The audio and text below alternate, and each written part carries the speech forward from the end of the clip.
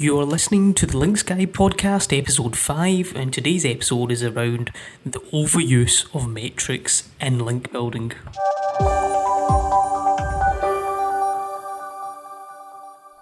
If you've been doing link building for a while, whether that's by an agency or using a freelancer or you've been doing it yourself, I'd imagine at some point you have used this or you've contemplated using metrics to measure the sites you're gaining links from. I can understand the reasoning behind it. You want to probably make it more efficient and determine, do you want a link from this site or not? So some of the most common metrics that are used are probably domain authority and page authority, that's from Moz, and obviously trust flow and citation flow is from Majestic. Google used to have PageRank, which was removed some time ago, so there are no really any Google metrics that we can use, so we have to use these third-party metric tools if you want to go down that road. They are very powerful, and I do value and utilising them myself on occasion, but at the same time I believe there's an over-reliance on these tools. And you really shouldn't make the mistake of basing an entire campaign on any one metric in this way. Following one metric blindly in that way can only lead you into trouble further down the line, and I'm going to get into why that is in a bit. There's a few arguments against using metric tools in this way. The first thing is there is no authority-based metric tool which measures relevance. And that tends to be what I base most of my campaigns around, is around relevance, because I want relevant traffic going to the site. That's because there's more chance that relevant traffic will buy that product or service down the line. Also, if a website is new, but it's gaining popularity, it's going to fly under the metric number. So you're going to miss out on those chances. In addition to that, having links from websites which are all over a certain metric is in and of itself an unnatural link profile. So for that reason, it's better to have a mixture of authorities for that reason. Google actually stopped using PageRank for this reason, that people focus too much on the metric, and that's actually one of the reasons why they removed it.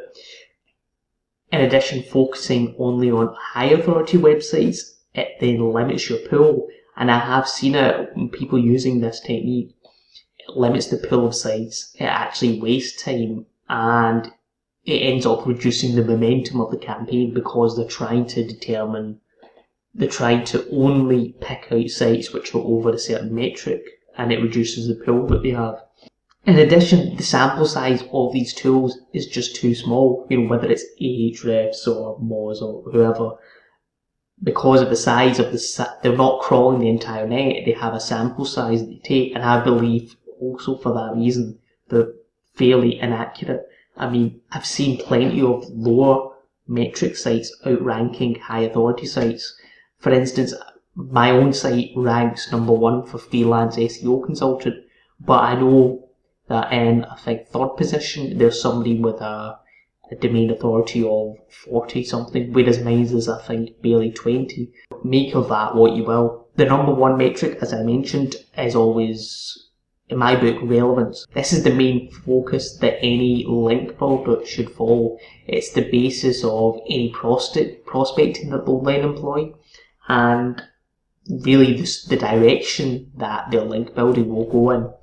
The more relevant sites are, the more likely they are to have traffic containing the target audience, and then obviously that traffic will then click through to the site and is more likely to buy your product. And then once you've found a site which could have an overlapping audience with your own, you'll then want to check for signs for engagement. So you can gauge this by looking at social activity with a tool like BuzzSumo or SEMrush to assess the amount of traffic that might be coming through to the site. They're not always 100% accurate though, but if people seem to be commenting on the posts as well, that's also a good sign of engagement. I mean, just have a look at this example. This was for a gardening client that I had. They were in the gardening and landscaping space. So I found this site. I mean, the domain authority was 30. I know agencies that will only build links that are, over a domain authority of 35, for instance. So, had they been building links with the client, they wouldn't have got them a link from this site. However, it is very relevant. I think it's a good site. I like the content on it, and for instance, there's engagement because you have people commenting on the blog post as well. So why would you not want a link from? If it was a purely metric-based campaign, they would just skip over the site and say it's no good. But it's in the right niche, it's contextual, it's an engaged audience, it's even in the right country because the client was in the UK. So there's a very high likelihood of getting very relevant buying traffic from that site. You'll also want to scrutinise any link targets by using something that there is no tool that can assess, and that is purely human value. Is the content good quality? Is it designed well? So we'll check for things like, is it passionate and valuable writing? Is there some human personality to the writing? Depth of knowledge? Is it easy to navigate? Is fresh content always being added? Is the author responding to the content to the comments as well? That means that they're obviously passionate about the content they're putting out. And there's so many more aspects to it, but really the best way to do this is just by quickly assessing it by eye. For instance, in the gardening example above, I can see the person ticked all of those boxes. They had a lot of personality in the writing, there was a lot of passion, they obviously loved the subject of gardening, and they had a master's degree in ethnobotany, and they're a published author as well. So while it was a relatively small gardening blog, it could even turn into something much bigger down the line, and that would only, in the future, it would only grow the strength of that particular link, and it will only increase the chances of getting even more traffic down the line. So really, this is a multiple pillar approach.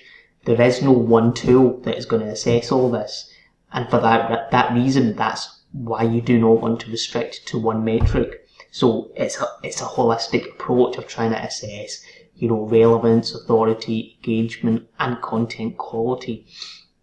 And if you restrict your campaign by using, domain authority, trust flow, or whatever metric they're using next, it's only going to narrow your view, and it will just strangle the growth of your campaign as well. You need to think of these tools just as almost like a barometer. You can get an idea of the authority and gauge it, but by no means are they the kind of be all and end all of assessing the site. As you develop your link profile in this way, you'll even start to see it play on your own website. The point is, you want to drive traffic that is relevant. So if you focus on that and not an arbitrary metric, you're going to have success. You'll see your rankings increase. However, rankings come further down the line. The point is, you want the traffic increase, you want engagement on your website, and your own authority metric, whether it's domain authority or whatever, even that might not increase by much, but I wouldn't sweat it, because really, on the grand scheme of things, it's going to catch up with everything else anyway. So I hope that kind of shown a bit of light on the subject, and it made sense, and it didn't turn into too much of a rant. If you have any thoughts on it, I'd love to hear them. Thanks for watching. Thanks for listening to the Links Guy podcast. Be sure to subscribe on the podcast on iTunes, SoundCloud or Stitcher, and follow us on Instagram and Facebook. Until next time.